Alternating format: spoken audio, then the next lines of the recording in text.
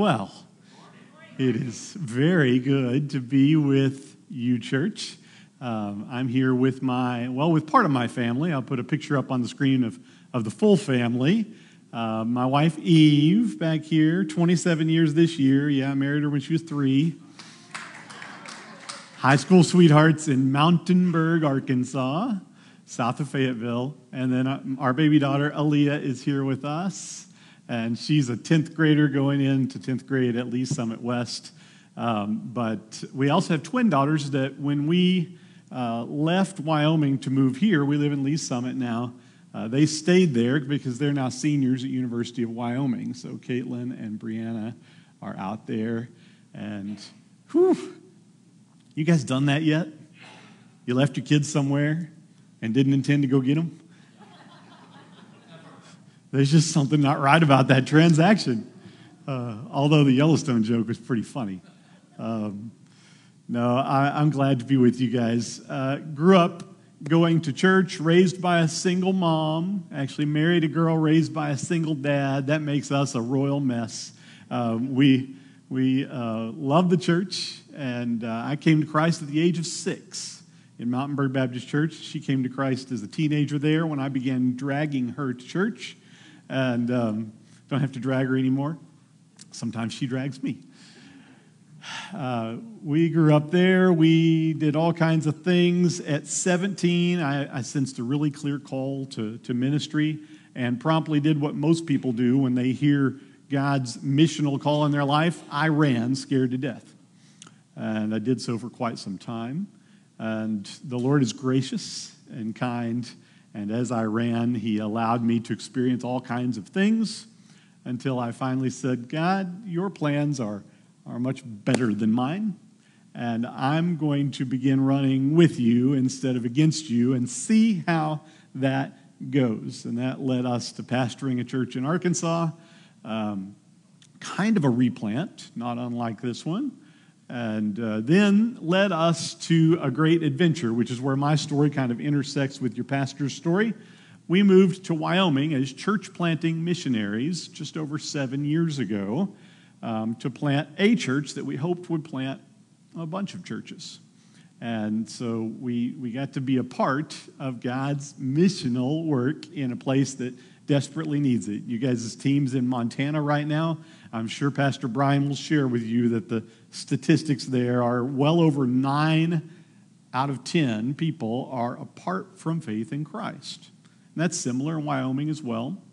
And so we planted a church there that we hoped would plant other churches, and sure enough, that happened. We got to be a part of over half a dozen church plants. Big communities, little communities, well, actually Kansas City related, all little communities. The big communities in Wyoming are little in Kansas City measurements. The last one we were in was Shoshone, and the only reason you've ever been to Shoshone is if you were driving to Yellowstone. Anybody driven to Yellowstone? Does anybody that drove to Yellowstone remember going through Shoshone? Probably not. If you blinked, you did miss it. It was just a great season out there to see the missional activity of God. And really, what I tell people, to get a front row seat to God's work in the world. And, I love seeing God at work in churches like this and otherwise. So getting to know your pastor and then him inviting me to preach today while he was away was just very kind, and I look forward to that. You guys are doing this NT90 thing. You're studying through the New Testament scriptures in 90 days. I think that is fabulous.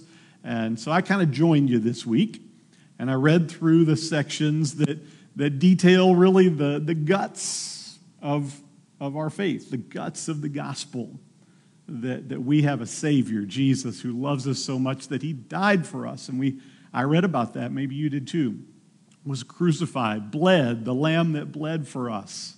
And that he didn't stay dead. He proved who he was, that he was Savior and Lord when he rose again from the dead. That's the good news of Jesus. We read about that. And then before we read about him ascending back to heaven, I read one of my favorite passages of Scripture, and it probably is yours too. It is the Great Commission in Matthew chapter 28. If you'd open your Bibles or pay attention to the screen or get your own screen, By the way, back in the back, Joe, thank you so much for doing what you do. Joe and I worked together at FCA. The reason the Lord called me from Wyoming to Kansas City was to join that amazing organization, and what a joy that is to work just down the road from you guys here. The Great Commission, Matthew chapter 28. It's probably incredibly familiar to each of you. It's a passionate section for me. A person who goes on mission, whether it's a mission trip to Montana or whether it's moving your family to Wyoming, believes that God calls and we go. God calls and we go. We believe that. We probably all believe that at the surface level, but I guess a question I would ask you before we read it is, have we believed it to the point where it has changed the structure of our walk? Let me read for you Matthew chapter 28, verses 18 through 20. Father, I pray that you would speak to us now by your word and your spirit. In Jesus' name, amen. Jesus came near and said to them, "All authority has been given to me in heaven and on earth. Go therefore and make disciples of all nations, baptizing them in the name of the Father and of the Son and of the Holy Spirit, teaching them to observe everything I have commanded you. And remember, I'm with you always, to the end of the age." When I read that to you, probably one particular area stood out. It's the way we are when we read things. We read and something grabs our attention, and maybe we dig a little deeper in that. And so likely, if I was to poll the room today, what stood out would be the words, go. Might be the words, make disciples. But most often, whenever we read this Great Commission passage, what sticks out to us is what's right there in the middle. Our mission, the mission that Jesus, who died for us and rose again, gives before he ascends to the Father. Go, therefore, and make disciples of all nations, baptizing them, right? In the name of the Father, the Son, who's Jesus, and the Holy Spirit, teaching them to observe everything I've commanded you. That is the mission that Jesus gives us. Have you ever seen somebody try to drive a car that didn't have any gas in it? Have you ever done that? My wife can tell you stories about me trying that twice. I'm bad about checking the gas gauge. The picture that we get right here in the middle of the Great Commission is the thing that we are called to do. But in this life of faith, we don't get much done if we are not connected really close. Well, as a matter of fact, your pastor preached on this last week, John chapter 15. If we are not abiding in the vine, if we are not close and connected to Christ. And so today, what I want to do is say, yes, this is our mission. Yes, this is what we are called to do, but it's only part of these verses that I read to you. And I have made this mistake along the way in my Christian life, so I'm going to make an assumption that maybe someone else in the room or on the screen has made that mistake as well, of focusing on the going without some of the ingredients that make the going successful. Without some of the parts to the Christian life that make us, empower us, strengthen us, send us in such a way that we actually make an impact when we get there. Your team that went to Montana went in the hopes that they're going to get there and they're going to do something that will change eternity for someone or a bunch of someones, right? That's the whole goal. So when we hear this text, I believe there are a couple of real specific areas to focus on before we focus on what I would call the middle. If you notice, I brought some snacks today. It's not because I get hungry up here. It's because one of them has a great illustration in it. Anybody in the room like Oreos? 3 of you like Oreos. Bunch of liars. Come on. You called this guy in and he called these liars right from the pulpit. I'm kidding. Oreos. Who likes the chocolate outside? Okay, who likes the squishy middle? Who likes them both together? Dipped in milk. Okay, got a few of you. A couple of lactose people like, don't do that. Yeah. Well, this great commission, this go and make that Jesus gives us, I'm going to tell you, is a little bit like the middle. See if I can do that. Well, close. I brought tools. I brought tools just in case. Yeah, snuck a knife into church. Watch out, guys. The Great Commission altogether is this Oreo cookie, but the actual middle, the sending part, is much like just the white stuff. Now, hands again that just like the white stuff the most. But who in here would eat nothing but the white stuff all day long? A bunch of crazy people, a couple of you. Now, I like you a lot. I would too. It tastes really, really good, but it's got nothing to stick to. Like, that's not going to fortify much. It's not going to go very far before it falls to pieces and falls apart. It's going to need some backing, some strengthening, much like the Great Commission of going. We have to have some foundation and some strength to establish our going to. And I believe there are two, the first one in the first verse I read, the second one in the last verse I read, and I believe that they specifically answer what it is we have in Christ. That's why I'm going to refer to it not just as the Great Commission, but the Great Co-mission. Co, together. I believe that when Jesus sat down with his disciples, began to talk to them about what he was going to do to send them, I believe he said, I have a plan where you are going to get to join me in this mission. Here's what it looks like. Here's what I want you to do. I want you to join me on this co-mission together. I'm going to put down the white stuff before I just spill it all over the place. Okay, so in Matthew chapter 28, I believe we answer two big questions that are going to become the two foundations to our beautiful Oreo cookie or to the mission of God. The first question is this, and it's a question that people ask whether they're in faith in Christ or whether they're not in faith in Christ. It's a question that people struggle with and wrestle with, and the question is something like this anyway: am I enough? You might say it this way: am I strong enough? Or you might just say it this way: can I do this? See, even for those of us that I've been following Christ since I was 6, guys, when I hear Jesus say, go, sometimes the inner Chris voice of me says, I'm not sure I can. I'm not quite sure I'm strong enough. Do I really have what it takes? Am I enough to do this? And so the first foundation, as you will, I believe answers this very, very real well. Okay, let me tell on myself for a minute. I'm bad with the English language.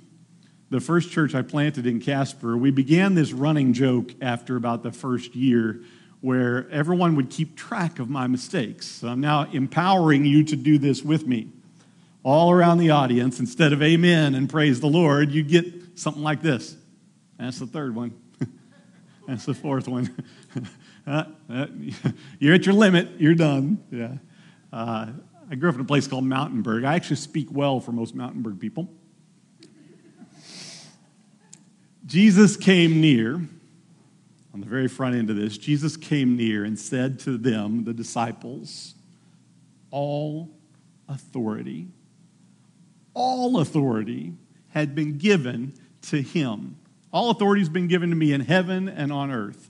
All the authority in heaven and all the authority in earth given to him. Foundation number one that we need to establish is that Christ has all the authority needed to call you and I to go, needed to deal with the problems we may encounter when we go, needed to give us the power to do what he's called us to do.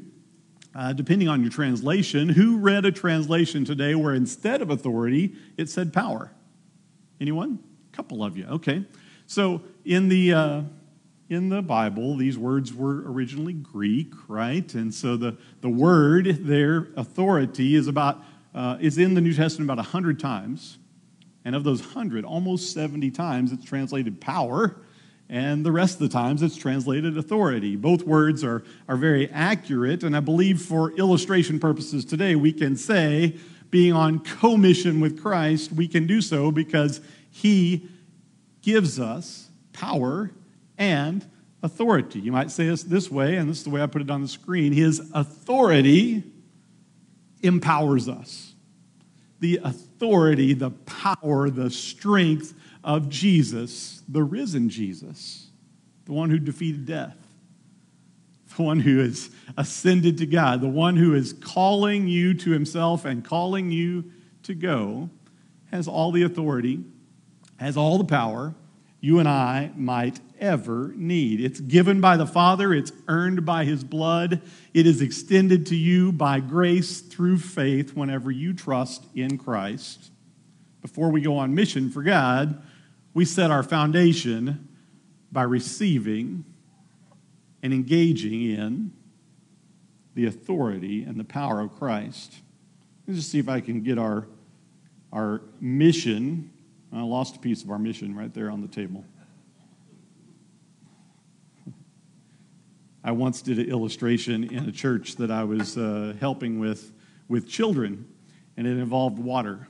We were sitting down up here, and I was going to show how water could be held in a cup upside down, and I spilt it all over the kids.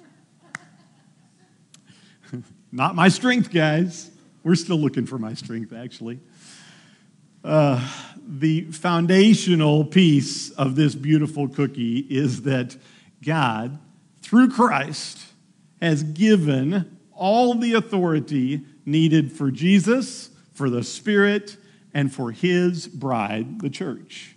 Saying about ourselves as the bride today, he has empowered us to do all that he's asked us to do. All authority. All that you need. Am I enough? So let's be honest with that question. Am I enough? Sorry, no, we're not. But Christ is enough. And Christ is in us, and we are in him, vine and branch. And as long as we are clinging to Christ, we have enough. So stop asking, am I enough? And come to the place and say, Christ is enough.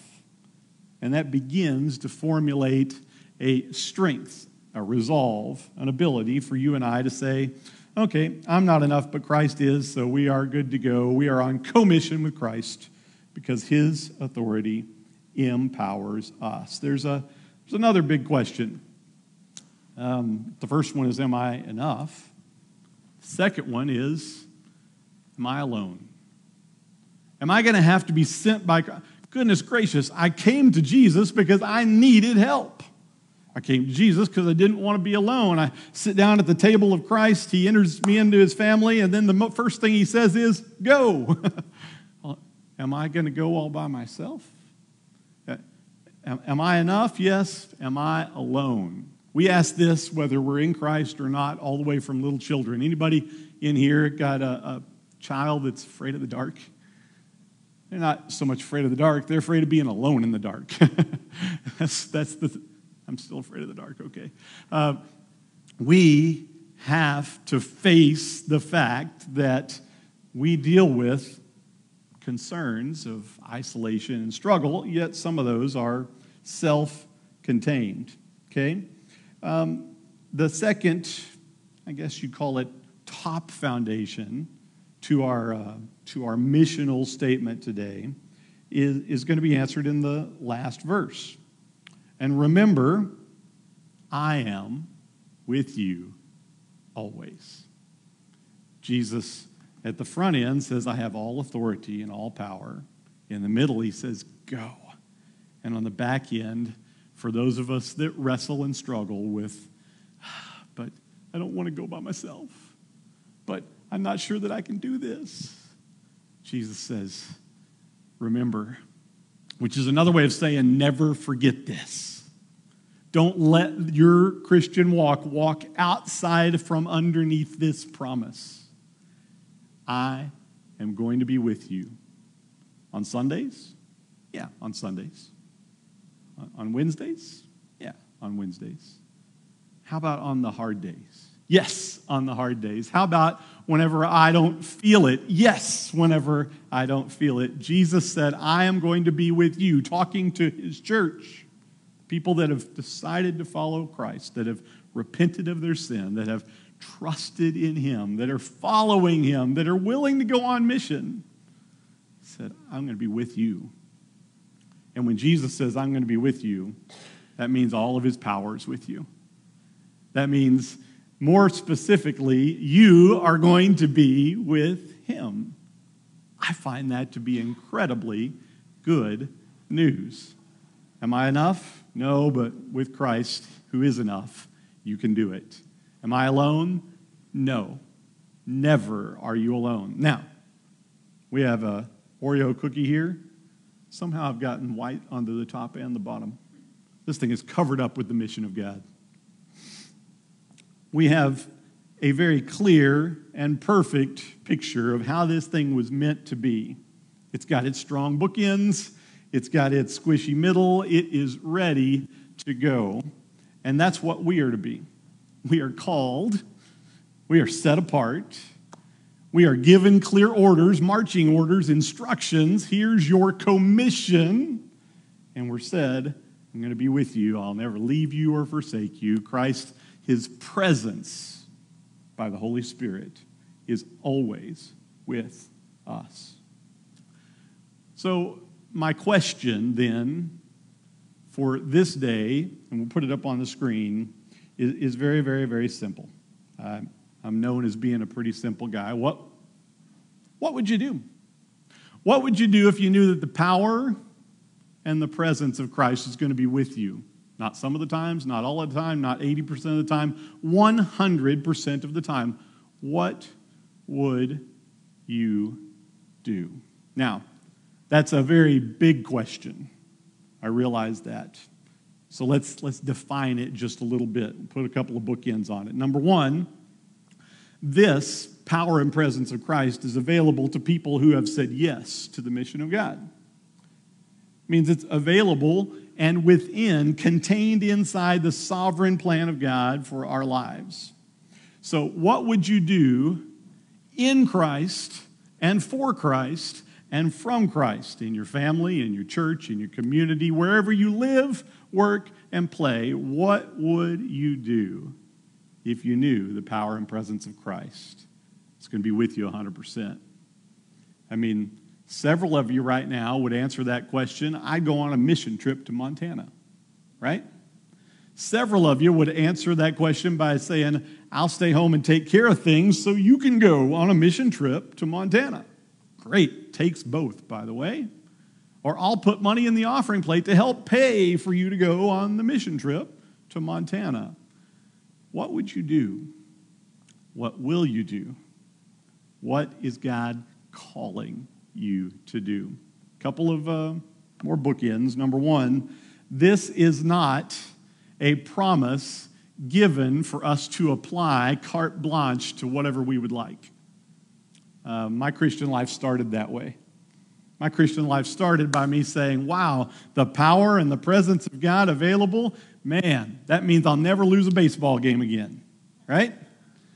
That means I'm going to be the best at this or the best at that. And there's a lot of I inside of that statement. We cannot take these beautiful promises of Scripture and disassociate them from the calling of God. He says, I've called you on mission.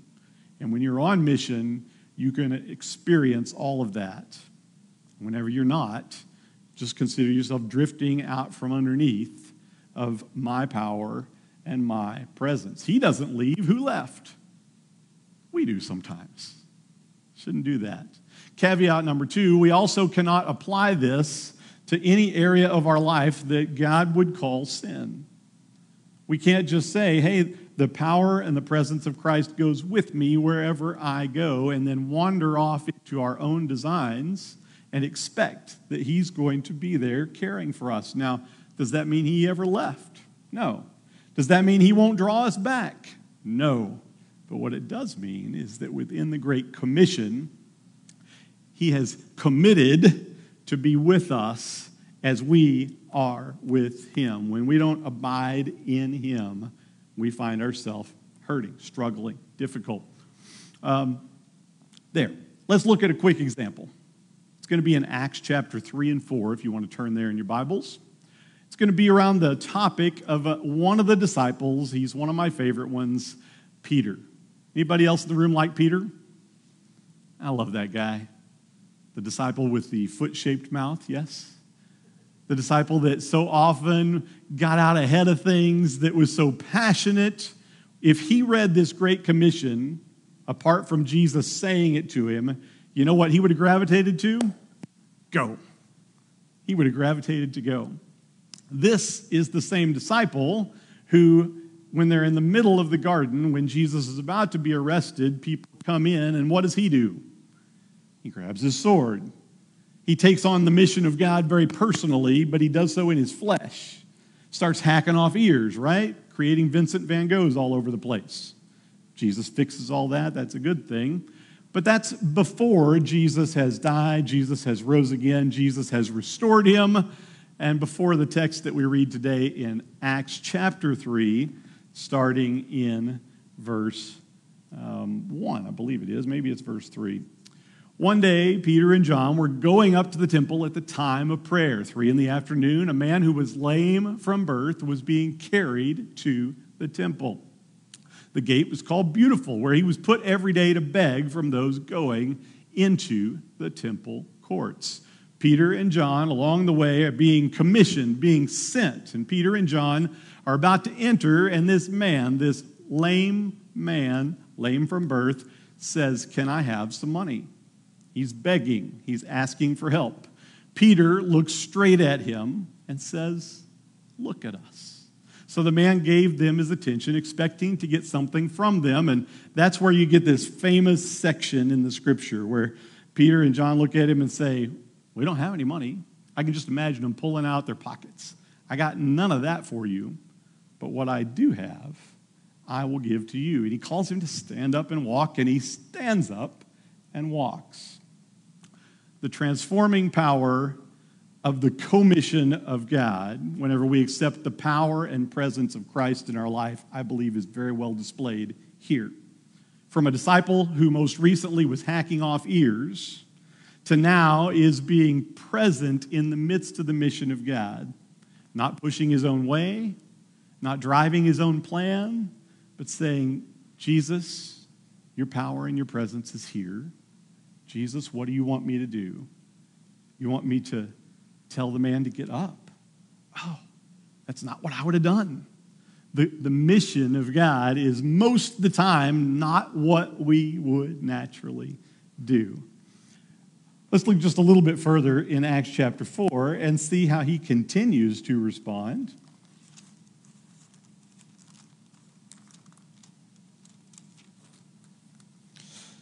So he heals the man, or Jesus heals the man. The power and presence of Christ heals the man as Peter is on mission. It'd be a good way of saying that. And everybody notices, including the same people who had Jesus crucified, including the same people who, whenever they asked Peter before all this happened, "Hey, do you know that Jesus fellow?" Peter said, "Who? I'm not sure who you're talking about. No, I don't know him." And so much so he began to proclaim curses. "I don't know Jesus." Now those same people are calling Peter into the room and saying, "By what power have you done this?" If he thought back in his recent memory, he would have been scared to death to be on mission for God in this moment. But I believe that's not what was happening. I believe that Peter was so surrounded by the power and the presence of Christ that he just simply called all the people. He said, "Rulers and elders." In other words, y'all have a seat. I have something to say to you.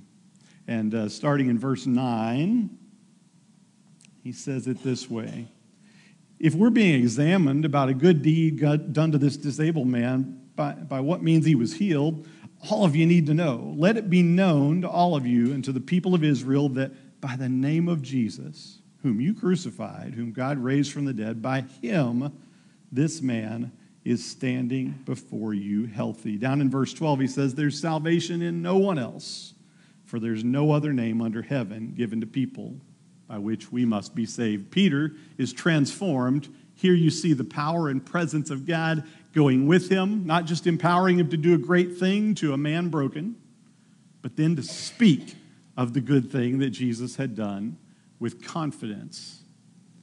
So most often in the mission of God, we struggle with one or the other. We struggle with the part that we have to do or the part that we have to say. Some of us are good at saying things, not very good at doing things. Others are pretty good at doing things, but when it comes to say, we back into the shadows.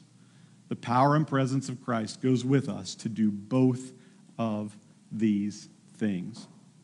Let's look at one final section. Still in chapter 4, verse 13. When they observed the boldness of Peter and John and realized that they were uneducated and untrained, they were amazed and recognized that they had been with Jesus. They displayed the power and presence of Christ so strongly that people around said, I don't know what his name is.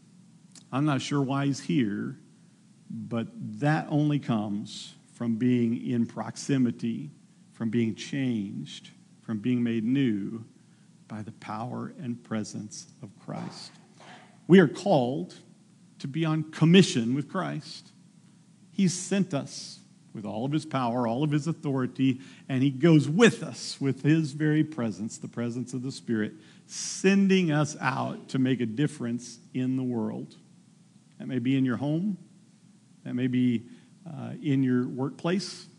That may be in a relationship that's really tried and tested. That may be in the foreign mission field. That may be in this very church, being a part of some new ministry or the expansion of the worship team I hear you guys talking about. What is God calling you to do? So to close this morning, I just want to take our kind of that purpose statement and just reform it, if I would, into a clear promise and then a final question. The promise is this, is the power and the presence of Christ is, not could be, not should, not might be, is 100% available to you. Not next week, not next year, but today. And if you believe that is true, and I believe it is 100%, then I have this question for you. What's your next step in that? What is your next step in the co-mission of Christ? I believe that's not just a mission given to pastors and preachers and worship leaders. It is a mission given to each of us. Given to us if we're on the security team. Given to us if we're just a husband or a mother.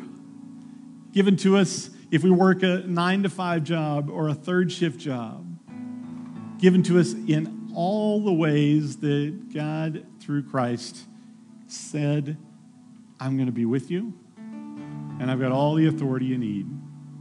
And so your next step could look like this. It could look like you saying, wow, I want to be on mission with God, and I want the power and presence of Christ, and I've never come to a place in my life where I've asked him for that.